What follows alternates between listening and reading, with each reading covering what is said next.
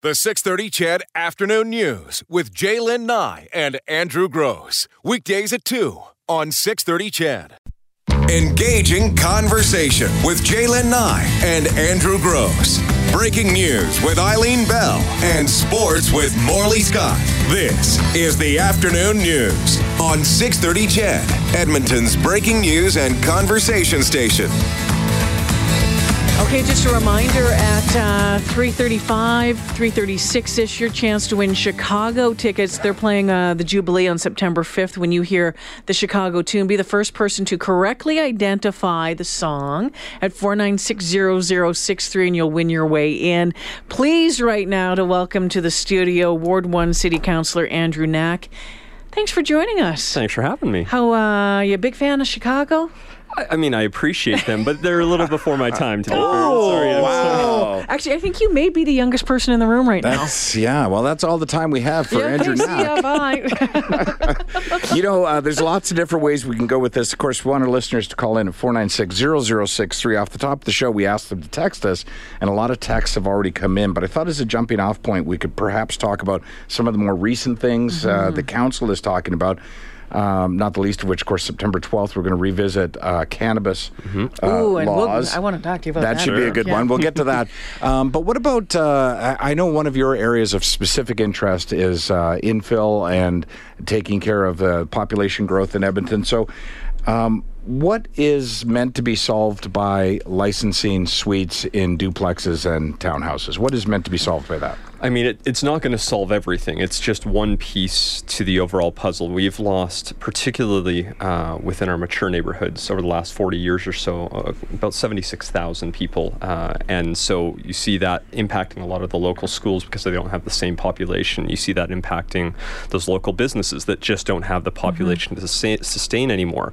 So trying to provide additional opportunities for more people to move back into our mature communities is one of the key things. So allowing suites in duplexes or row housing development, it's just one more piece to the puzzle. It's not going to massively increase populations. We saw that with secondary suites back in 2009. There have only been 3,500 in the last decade. But it's just one more piece. If you're looking to buy in a mature community, maybe that serves as a mortgage helper, because right now buying in a mature community is often far more expensive than buying in the suburban communities. So how do we get more people back? And that's one tool to doing it, but also the safety. There's illegal secondary suites. Well, and that's what I wanted to ask you about. Do you have any numbers on how many illegal secondary suites there are out there? I'm guessing you don't. Can you guesstimate? Have you? It's so tough. Our bylaw team, as part of that, the report that we were discussing when we were debating this on Monday, it said we really don't have a way to tell, because we only get complaints from people about a particular unit, but how many other ones are there that nobody's complained about? Maybe even the person living in it doesn't realize it's not a legal suite and it's not quite as safe as it needs to be. So this will provide that opportunity to bring some of those additional ones into compliance, because they won't be penalized for the next year to bring it back up. Yeah. We were talking about this off the top of the show. I don't know if you were listening from 2 to 2:30 or not, but we got talking about, okay, so we're doing these new suites. You can do the secondary rental suites in duplexes and townhomes, but what rules do they have to follow? Because if it's nitpicking right down to the end, you could be tearing a hunk out instead of scratching, you know what I mean? Yeah, I mean, there's always some, the rules and getting into the specifics. I don't have every single one. There's fire code regulations. There's different pieces, but there are certain aspects of having fire-rated walls in place and having proper soundproofing in place.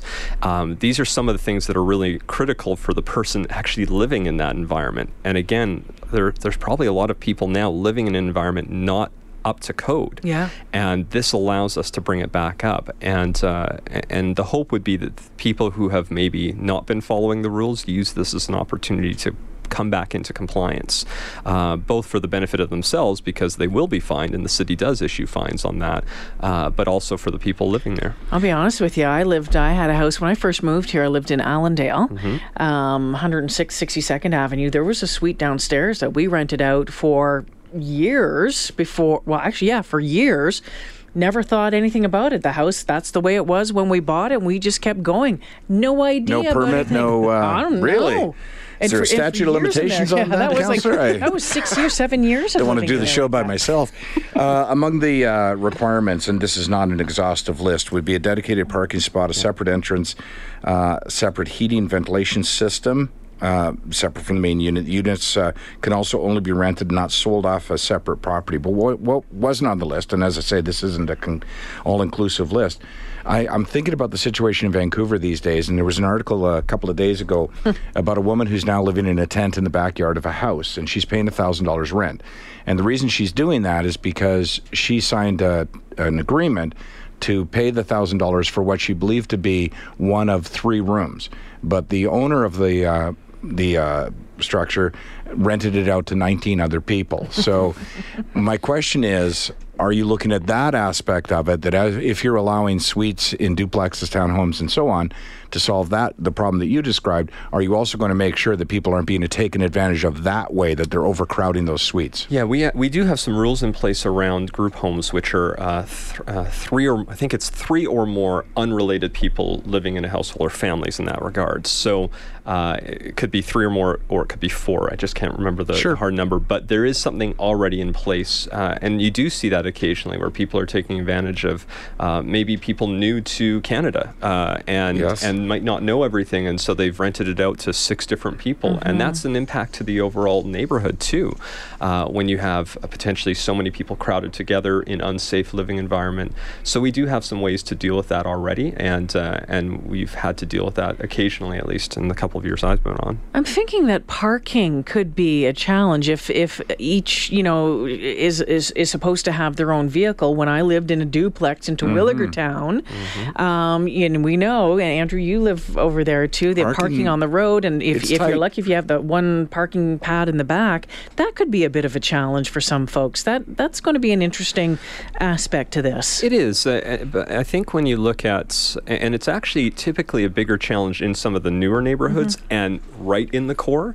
A lot of the older, mature communities, even where I live in the community of Jasper Park, I mean, you could go at 10 o'clock at night and go down almost any local street, and you'll be lucky if you find 20% of the stalls used up in my neighborhood. But the new neighborhoods, they get packed up fairly quickly, which is why there's still that requirement for an additional parking stall for that suite. Because what we've seen from other cities is that, on average, people living in those suites have, I think it's 1.05 cars per additional suite. So you're pretty much that 1-for-1 piece. So as long as you have that requirement in place for that parking stall, I don't see you're going to see any additional pressure, because they'll have to have that on the property. This almost sounds like be better off for new builds, for townhouses and duplexes and that sort of stuff. Oh, yeah. I mean, it's compared to existing. It's almost, and probably less expensive. Well, it'll almost be impossible to do it for row housing right now, existing row housing, because the fire code requirements for row housing to redo it is going to be incredibly cost prohibitive, and the parking piece would be challenging. But absolutely, I think as you see new builds go up in mature communities, or new builds go up in those newer communities, you can build and plan for that accordingly. But even still, what we've heard is it's not going to be widespread. And again, we have 3,500 suites, secondary suites, over the last 10 years. Less than 2% of single-family homes have it. That's likely to carry over, if not even fewer. Not every person who purchases a townhome will want a secondary suite, so the market's not going to demand that in every case. Certain people will, and there'll be a benefit, but it's just one more choice for people. I can see already that we're going to have to keep you for the full hour. So still on the topic of housing, before we take our first break, let's talk about affordable housing for a second. So a council has just recently agreed to a citywide 16% affordable housing goal. So it's a goal that you'd like to have 16%. That includes all neighborhoods in Edmonton. And the pushback immediately is going to be that affordable housing doesn't make sense in some neighborhoods. That's what you're going to hear. So tell me why it makes sense and why we need it. Well, I think the simple piece is we've got a huge housing shortage right now. There are people living on our streets still. There are people without the basic supports needed to thrive in the city. And I think, if you went to any person today and asked, should everyone have a home? everyone's going to say yes. Sure. Yes, the challenges do come up when you start to talk about the specifics in each neighborhood, but if we all subscribe to the theory that, yes, every person deserves the opportunity to have a home, to have the necessary supports to succeed, then we all have to be willing to look at our own communities and say, well, then let's do it here too, because we have to do it everywhere. How do you start dealing with it? Well, I think the more affordable housing that gets built, supportive housing that gets built, I've had a chance, the one best part about this job, you get to go experience a lot of these things. So I've gone touring a lot of these buildings, and these buildings where you're getting that support, whether it's 24/7 support or just that occasional check-in, those buildings are often far better run than those, maybe old apartment buildings that are in my neighborhood, as an example, that maybe aren't being kept up. Even the landscaping isn't being addressed. Yet these buildings, you go to any one of them, they're being so well kept. The people living there are passionate about helping make their community better. They're the ones doing the work. I know there's one we have in Kenora. Kenora Place is phenomenal. That everyone that lives in Kenora Place is there contributing to better the community, to make it a more beautiful place through the landscaping, through cleaning up the neighborhood. But how do you ensure that will be the case? Because that's going to be the pushback, whether it's anecdotal or not, that I don't want to have affordable housing in my neighborhood because it's going to bring down the value of my house because they're not going to take care of it. We do already have affordable housing in my neighborhood, and I would challenge anyone to point out where it is. We just want it to be look good and be well maintained, but how do we ensure that will be the case? Well, I think all of the past examples that you've seen in the last 5 years even are showing that and proving that time and time again. You need to see more of that come out and be built for people to be able to really get into it and buy into it. But I think we maybe don't give people the credit that they maybe deserve. I think more people are supportive than not. Yes, we've all heard there were stories, 5 or 6 years ago in one particular area where there was pushback, but that was that was example. Also my area. And I get that there was some frustration. I think one of the things you do is you start that consultation early. I know Jasper Place Health and Wellness, who does a lot of work in the West End, they sat down with residents in Glenwood just 2 weeks ago in advance saying, we want to do this and build some housing. And there were some people who attended who were originally on fire. They were hugely upset. And then they learned about what they were getting, what was built. But there's a huge difference between a shelter and affordable housing. There's a huge difference. Yeah. And therein lies part of the problem when it comes to not in my neighborhood, right? That's fair. But I think what we're really trying to focus on when we talk about the 16% really does focus on the housing aspect, because these people are already living in our neighborhoods. They might not have a home, but they're in our parks, they're in places where they're not getting the support they need, where they're not able to stay healthy. So we might have a blind eye to that, but go to any neighborhood right now, there are challenges that exist. There are people who need that additional support, and I think we can get behind that. It would be better for them to be in a home where they're receiving the support than be in our streets or on our parks not getting that support. Ward 1 City Councillor Andrew Knack joining us in studio this afternoon, and it looks like it's going to be till 4 o'clock. So we've already started. 496-0063, 630 the text line if you have a question for the councillor. We'll take a break here. More with Councillor Knack right after this.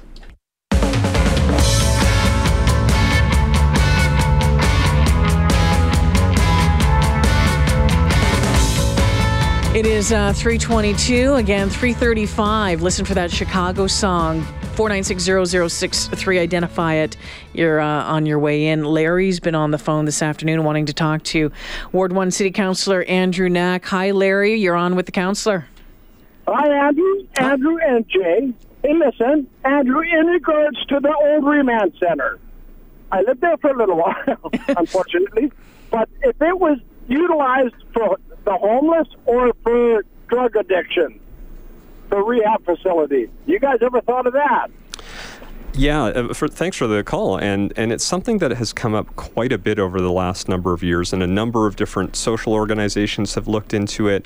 I think what we've heard a lot from some of the local communities, and when we've talked about this affordable housing across the cities, we don't want to over-concentrate any one particular area. And the work that would be required to renovate that building is actually fairly extensive internally in order to make it not feel like an institution. And so I think they got elevators and change a few doors. To me, it'd be a whole lot cheaper than tearing it down. And I'm not sure that it will get torn down. But it's just in terms of using it for affordable housing, that's a separate conversation. But I do think there's something that can happen on that site. Whether it's there's a lot of opportunity, but I know there are a number of different groups who've looked at that to try. Wasn't there just a study that came out just in the past week about looking about the cost effectiveness of that, saying, "Whoa, that's going to be really expensive to try to switch." And certainly over Rexall right comes up in that conversation. All the time as well. And Rexall would be another one. Yeah. The other one is the Charles Council. I think there's only the 4th floor that's used in that hospital. Use that for a rehab facility. Well, that's turning into condos, isn't some of the it? drug addiction problem. Larry, appreciate your phone call. Thanks for taking the time. Have a good one. Yeah. I'm in that. Because the council is being turned into condos. Yeah, I think. So let's do, Andrew, before we take our break for news, let's do a rapid round, shall we? All right. From our text team, one of the biggest issues is digging up roads to adapt pipes to handle the increased density. Is the city changing codes on new developments to handle density changes in the future? That from Alan in Morinville. Short answer, yes. But actually part of that report required us to engage with EPCOR and talk about the existing utilities, and there's actually a lot of capacity because of that huge population drop over the last number of years. So we actually have far more capacity than I think a lot of people would expect in most of the mature neighborhoods. How about this one? Could you ask the councillor which genius in the traffic planning department decided it was a good idea to make pedestrian crossing lights turn red every 60 seconds, 24 hours a day? Well, actually, that's not every intersection, so I'm curious about which one they're talking about. The way it's set up is that those pedestrian-activated ones can take up to 2 to 3 minutes, and we are looking at that across the city because during rush hour, you might want to set it up for a longer interval time, but outside of rush hour, you probably don't need to worry about setting it at these artificial intervals. So I don't know about that specific one. If they have some requests, they can let us know, and I can always dig into that. I promised a listener the other day I would ask you this. So on Eskimo Day, when was that? Saturday, the Eskimo game? The LRT was shut down for testing, which I thought, by the way, was very optimistic of the city to believe that it would be back up and running, but apparently it was. Do you know the results of that testing? I haven't heard yet, no. So I think we'll likely get an update soon, but I imagine they need to do some analysis based off that testing. Did you tighten up a bit when I said LRT? No, I love LRT. Well, we all do. We'd like it to run on time and properly. Yes. Yeah. At full speed. And stop being trapped at 51st Avenue and 111th and it was again today. Took me an extra 10 minutes to get to work. But anyway, I digress. Do we have time? Sure. One more from 30 Mr. seconds. Knack. Okay, 30-second answer. Is it true garbage and recycle pickup will change to all curb pickup even if the property has a back alley? Unlikely for that. We'll have some more discussion about it tomorrow, actually. So that's where all of this gets sorted out. But I don't imagine we'll shift to front pickup. I think that's one of the few changes that wasn't really a big positive. Are there some big changes with the amount of recycling and everything that we're going to be able to put out, the number of bags and that sort of thing? Comes up. We'll be talking all about it tomorrow. All right, pause. Let's talk more about that because that actually really gets me going a little bit. The 6:30 CHED Afternoon News with Jlyn Nye and Andrew Gross. Weekdays at 2 on 6:30 CHED.